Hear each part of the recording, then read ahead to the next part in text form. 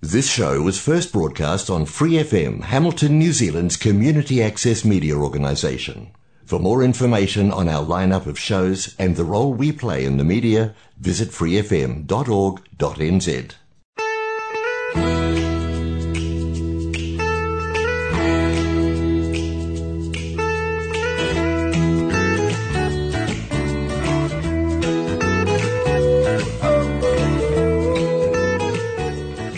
Welcome to Connect with Community Waikato on Free FM 89.0. I am Holly Snape. I am your host today. I'm from Community Waikato and I have with me Sally Ridley joining on the telephone today, also from Community Waikato. Hello, Sally. Hello, how are you? I'm well, and I'm so pleased you could join us today over the phone all the way in the Waitatuna. Yes. So not too far away, but far enough that this was obviously a better way to connect and have a bit of a chat today. Fantastic. Now, we're going to talk a bit about funding because obviously this is a key role of Community Waikato is the work we do in our partnership with the Tyndall Foundation. And we have a fund currently open, so we're going to talk about that. We're going to talk about what Tyndall prioritise, what their sort of broader strategy is, and then we're going to talk a little bit about some tips and tricks with regard to funding. So if you're an organisation who does rely a little bit on community funding, then you might find today's show a little bit interesting. But Sally, let's start first of all with the Tyndall Fund. Can you tell us a little bit about the background of the Tyndall Fund and then what it is they are doing with that currently, what their aim and goal is? Yeah. Right. Well, so I suppose to start with, we've been in a relationship with the Tyndall Foundation since 2003. That's when we signed our first contract with them, and at that time it was the supporting families and social services category. So it was a little broader than it is now, and they've since refined it, which is great. You know, they've made it clearer. Maybe not so great for some of the social service entities that used to fit, but now they've met because their priority is family. It's communities and families, and they've really honed their for the regional funding anyway. Really honed goals down to supporting whānau and families, and they have sort of 6 areas, and you can fit all one or some. It doesn't matter, but it's anything around family whānau, and it's the primary focus of your organisation, which unfortunately excludes our supporting, our sport and health-based organisations, also environmental, although they do have a different fund for that.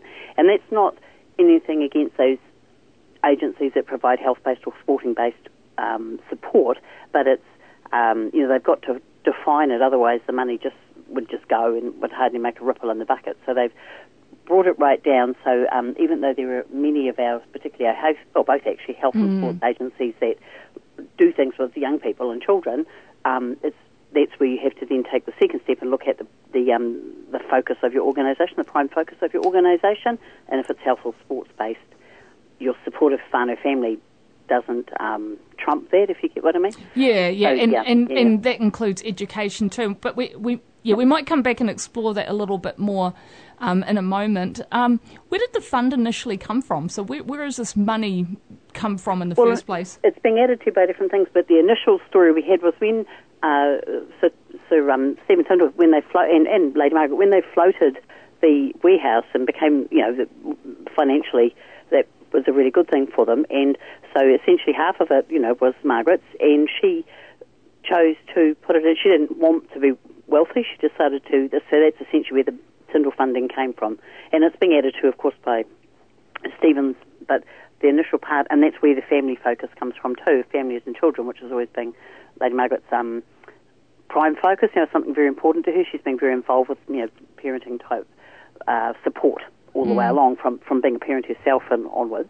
So that's where it came, this very strong focus on families and really bringing and community, but bringing it down to our children, our New Zealand children having safe, healthy, happy homes where they're having good lives.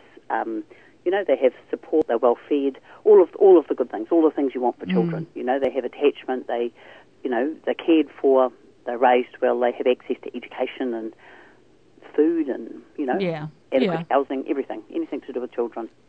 And that's, always been a little bit at the heart of this funding, but like you say, they've recently worked on, when I say recently, it's a few years now, but worked on a strategy to really refine what they meant by that, wasn't it? Yeah, refine and define. So there's 6 goals that we work with in the regional donation manager umbrella, or that's where we fund from. So the sentences are a little long than what I'll read out. So the first is like healthy and happy families where everyone has a strong sense of self and culture, and connected to their identity and culture. A country where all New Zealanders live in affordable, healthy, safe and violence-free homes. A place where whānau and family have sufficient means to raise their tamariki and their children. That parents and caregivers or carers feel confident and supported. That tamariki and children and the rangatahi, our young people, are attached and secure, and the families are getting the support they need.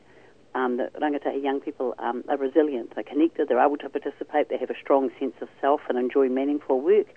And also, and this is there's a specific fund also, but a Gender Equal Aotearoa New Zealand, where all gender identities are respected, have equal opportunity and are able to make their own choices. And to add to that one, there's a new fund open that I don't administer, it's administered from the central source, and that's really particularly around our LGBTQ community. So, there's a really strong focus. It's everybody. It's not just Māori or Pākehā or children or this. It encompasses the whole group in any way they are, so that there's no exclusions going on. They're very supportive of gender equality. That's another, and I think in this you can see the influence of the younger generation of Tindals coming on up with the not new ideas, but people are articulating. We know now, now 2020s, people are starting to articulate it a lot more. The need to be responsive to everybody. That there's more than he and she or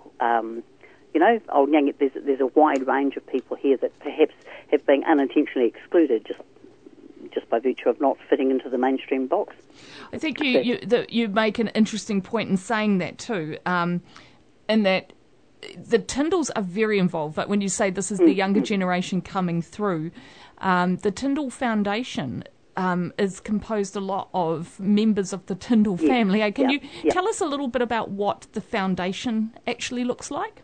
Well, there's a range of people that work there. Some of them of the staff, and some of them are also family members. So in a number of the roles, but also sitting at the board of trustees, there's Tyndall members of the family, as well as the parents.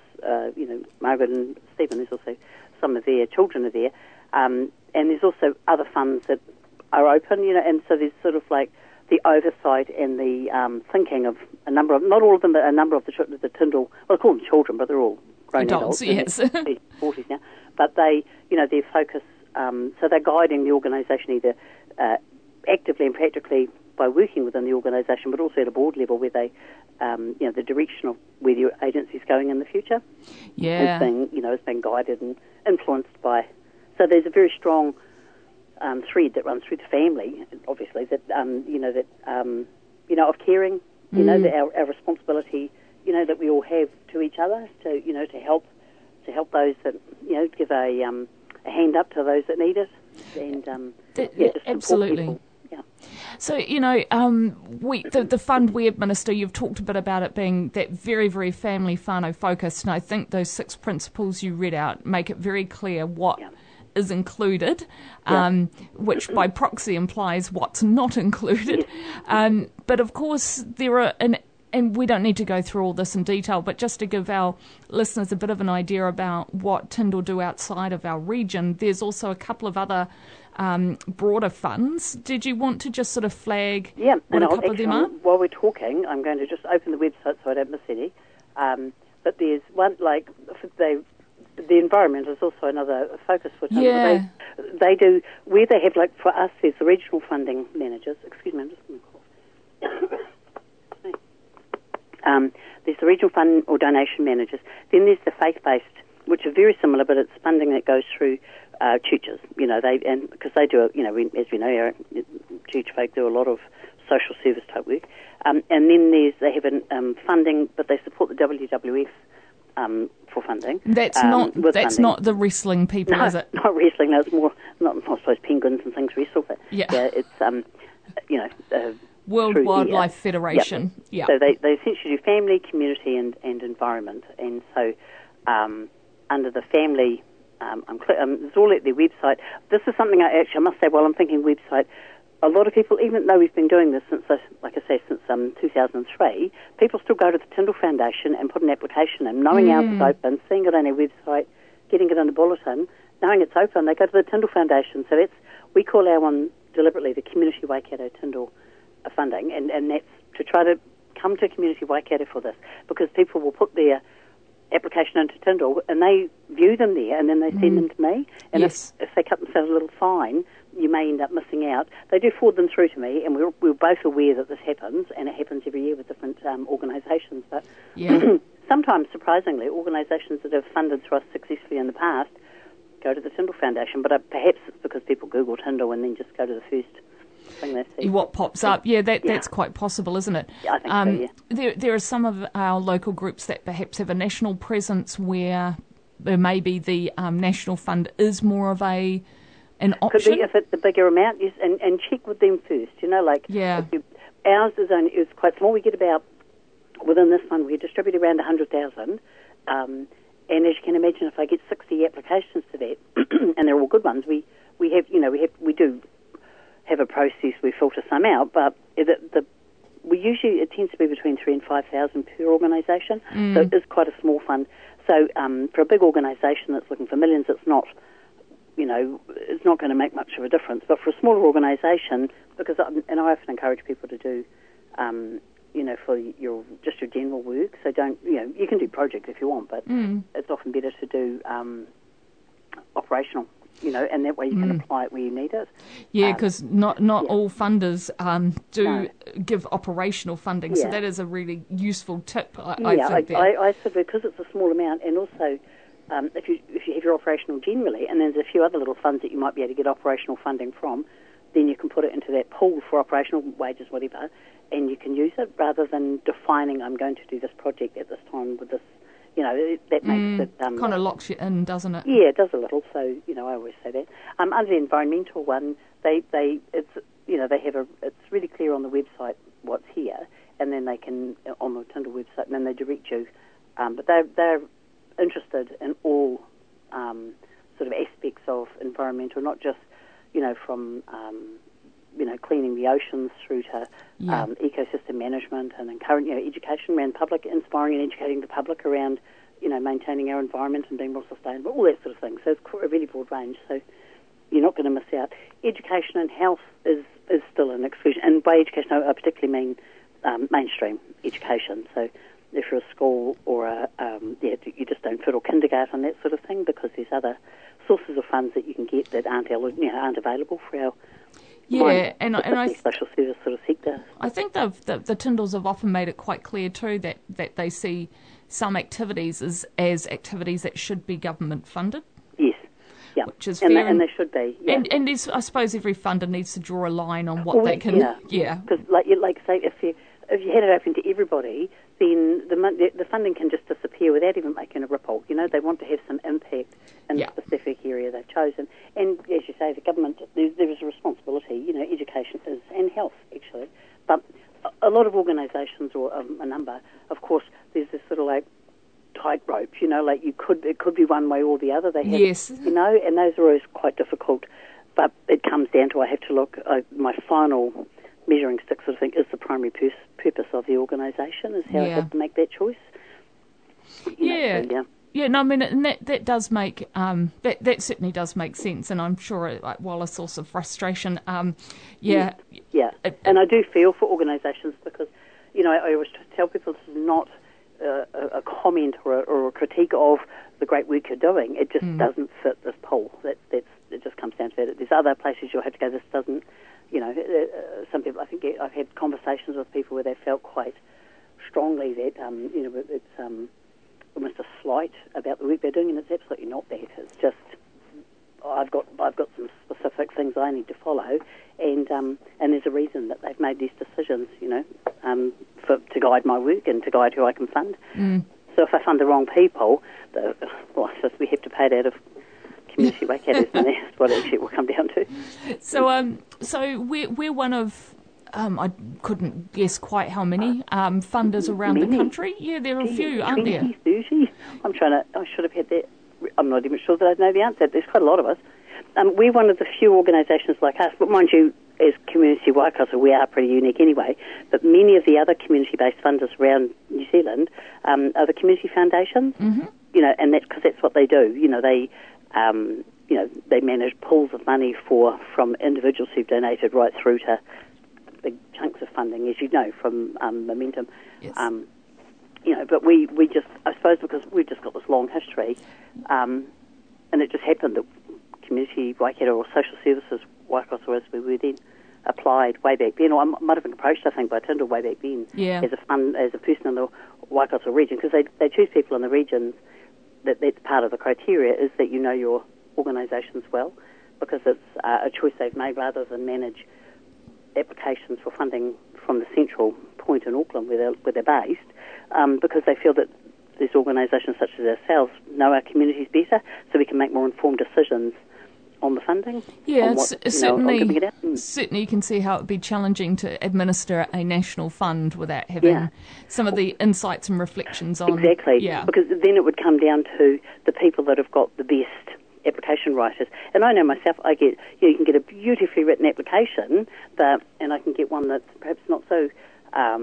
it's not written by a wordsmith, but I know that perhaps the person, the organisation, the unwordsmith, although they may not have presented themselves quite so beautifully in the application, I know that the quality of their work is exceptional. The things they're doing from my own self, but also from the networks I have and the people I work with within Community Waikato. But if you're only doing it from a central point, you're relying on a really well done application, and that's it's not always easy for people. I know our people that are listening will know. If you're lucky, you have yourself a wonderful person doing your applications, but if you're not, you're doing it on the fly, often late in the evening after you finished your day's work. You're trying to rush to get your application off, before 5 o'clock or, over the weekend before, like you're rushing to get it in and you're doing your best, but there's not everybody has the capacity or the ability to write really. They speak their words and they do their stuff really well, but writing it is something else and having a really good application. So that's one of the reasons. That's right. And some, of course, have professionals that are doing this. So, exactly. I was trying to say that without being, but they do. People, or they have a designated person that is their role, and so those, to me, that they put their best case forward on paper, or in the application, and that perhaps those who, that aren't quite so fluent, they're going to miss out. Yeah. And that wouldn't, that's not good. Whereas we know our people quite well, and because I can ring people, or I just know people. Yeah. Been around a long time. You get a good understanding of what people are doing. Oh, most and definitely. The impact they're making really is what it is. So we're going to turn a little bit now to some of the more broader tips and tricks to putting in funding applications. And you've worked in this space for a very long time as a funder, but also as someone applying for funds. Yep. So I thought it just might be nice to spend the second half of our show today talking about what are some of the things people should consider if they are charged with putting together the funding applications on behalf of an organisation. Right. Well, first I'd say remember that the funder's not there to trick you. They've got some specific questions they need answered, and that's because that's what they base their decisions on. So just make sure you answer the questions. It's not, the quantity is not the important thing. I mean, I know some of our funding, some of the funding, particularly online, they'll say it has to be 500 words or 300 or no more than, So fit within those parameters, like if some, how many people have you worked with and what impact have you had on such and such? Answer that question. You don't need to... Don't answer the question you wish was there. Yeah, or just cut and paste. Our organisation is wonderful because we do this. That's not what's being asked. These specific reasons. It's sort of like a checklist. We can go through, yep, here we are, we can see this, yep, that meets this criteria, we've done that, we've done this. There's reasons that you're asked those questions, that's more broadly. Another one would be prepared. So, have things And it's much easier online life now with many people using Xero and things like that, because it's much easier, because I know in the past it was very difficult sometimes for people to wait for their treasurer to get them out their statement of income and expenditure, or what, they'd have to work it out by hand, in a pencil sort of thing, but it's easier. But have things, and I would always encourage people to have your funding, a folder on your computer where you've got, your charity's number, you've got a copy of your most current, your most current bank statements for each of your accounts, a copy of your annual accounts, audited accounts, have a copy, have all these things in one space, get your current statement of income and expenditure and financial position, just have them there, sitting in a folder, so that you could just link when you've asked to upload those, rather than partway through you could say, I don't know about this, or I don't know about that. So you called that a funding folder? Yeah. People call it different things, so I'd call it your funding folder, and just keep it updated. If you're sitting down to do them, it's so much less stressful if you've got everything at your fingertips. And another one is, have a statement prepared, because you are asked, and people that do funding know this, you're going to be asked questions relating to your organisation, your purpose, your objectives, the services and programs you're doing, what you're wanting money for, but also what you're doing. So the range of information, so you can paint your picture. This is us, this is what we do, this is how we make a difference in our world, this is how we know what's needed. And if you have that statement written, you can do I'm not saying everything should be cut and paste, but you've got it's like writing an essay, you've got the basic idea there, and you can just then purpose build it. Or doing a CV, you can have a basic cover letter, and then you fine-tune it to meet the needs of the fund. And I think it takes a lot of the stress out, because instead of sitting there and having to think of these things all on the fly and write them up fresh, you've got your information there, which you can use, because, it doesn't change who you are, what you do, who you service, all those things. That doesn't change. That's who you are. That's your organisation. So then you can just add. I just think you need to be prepared. The closing date isn't a challenge. It's telling you when it's finished. So you've actually got 6 weeks before that to get it in. Now that's really important, that one, actually, Sally, because things have changed now in that they're submitted online. Yeah. And so that often means no one can use their discretion. If you miss that deadline, you miss it. Yeah. You often encourage people to hand or to submit a bit early, and why is that? Well, because if there's anything wrong, if I see, they've done this, and I bet you they didn't mean that, I bet they meant. I've had one person last year asked for $5, and I thought, gee, that's not a big one. And it would have been $5,000, but I can't alter their application without their say-so. So because it was there, it wasn't that big rush at the end where I am just processing and going through. I had plenty of time to get onto the person, do this. There was another one, there was something obvious missing, and the person was overseas, but because they was in well in time, I was able to, because there's some things I have to have in, I can't put the application through of these particular things, usually all the financial documents. If they're not there, I can't process the application through to the next stage. But it was something like that. They'd gone overseas, but it was okay. There was plenty of time. I was able to do what I needed to do, track down what I needed, and, I was able to do that. Whereas if it's all left till the very last minute, you can't. My hands are tied as well, because I've got to be fair to everybody.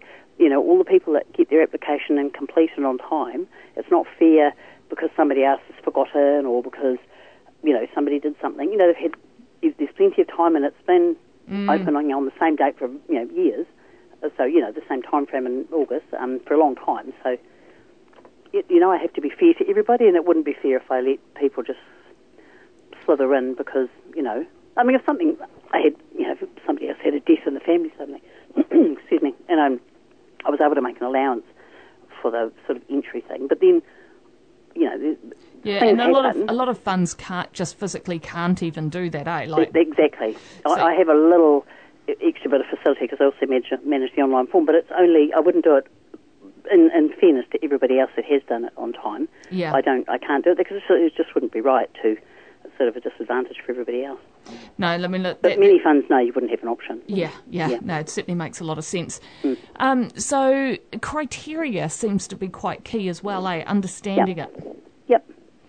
Understand the criteria and being able to demonstrate how you align with that criteria. Yeah. How does your organisation, how does what you do align with this?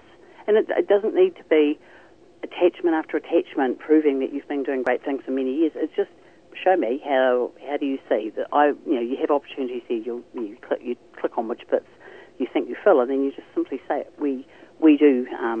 If we were looking at I have to go back to my words to get it right, but if you're looking at how you fit, say how you fit. It's not, if happy and healthy families where everyone has a strong sense of self and is connected to their identity and culture, with some of our ethnic community groups, they can say, this is what we do. We have language schools for our children, we do this, and we have regular get-togethers, we support our older people by doing that, and we do this, and we do, whatever. That's a clear definition. This is how we're retaining our identity and culture within our life in New Zealand is in this way, keeping our families supported. There was another, things like, a good example would be a support for youth, because they were, there's a lot of our ethnic youth we're having, struggling because they're living one life and identity and culture at home, and then at school they're immersed in more use perhaps Kiwi culture. So and that can create quite a lot of friction or tension for kids, especially teenagers who are going through enough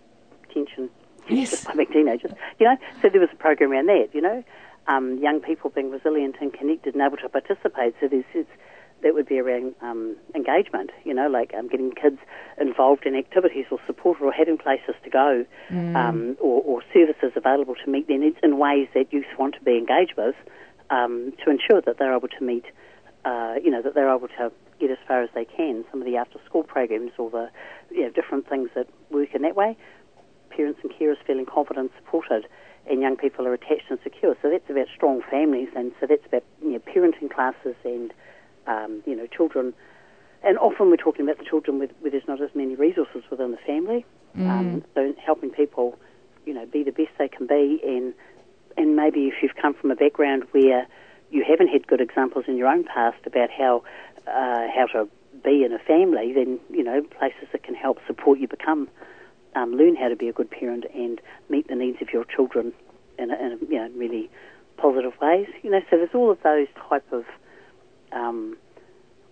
ways of looking. There's the violence-free homes, healthy, safe and violence-free homes. Well, our fund isn't going to do much with regard to unhoused people because it's not a huge chunk of money, but happy, and healthy and safe violence-free homes. So that's, our women's refuges, our male support service, all those sort of places where those services are there to support people that are, experiencing family violence or partner violence, or their children are beating them up, and anything related. So you can fit. Most places you can find a fit. If you're working within a community organisation that's supporting families in some way, you can find yourself a space here. I'm always available to chat. I think that's really key too, and we're about to run out of time, so probably the big message there is check that criteria, look at how you fit, and if you're struggling with it, give Sally a call or an email, Yeah. Just check with me and I'll help you out. Look, that's marvellous. Thanks, Sally, for chatting to us. And so Tyndall is open until when? I think 16th of September, I believe. Yep, so you got a bit of time, so start getting into it. Give Sally a call if you need any help, and we'll look forward to seeing those applications coming on in. Fantastic. It's all online and at our website. Thank you so much. And that is us for another week. You've been listening to Connect with Community Waikato, Free FM 89.0.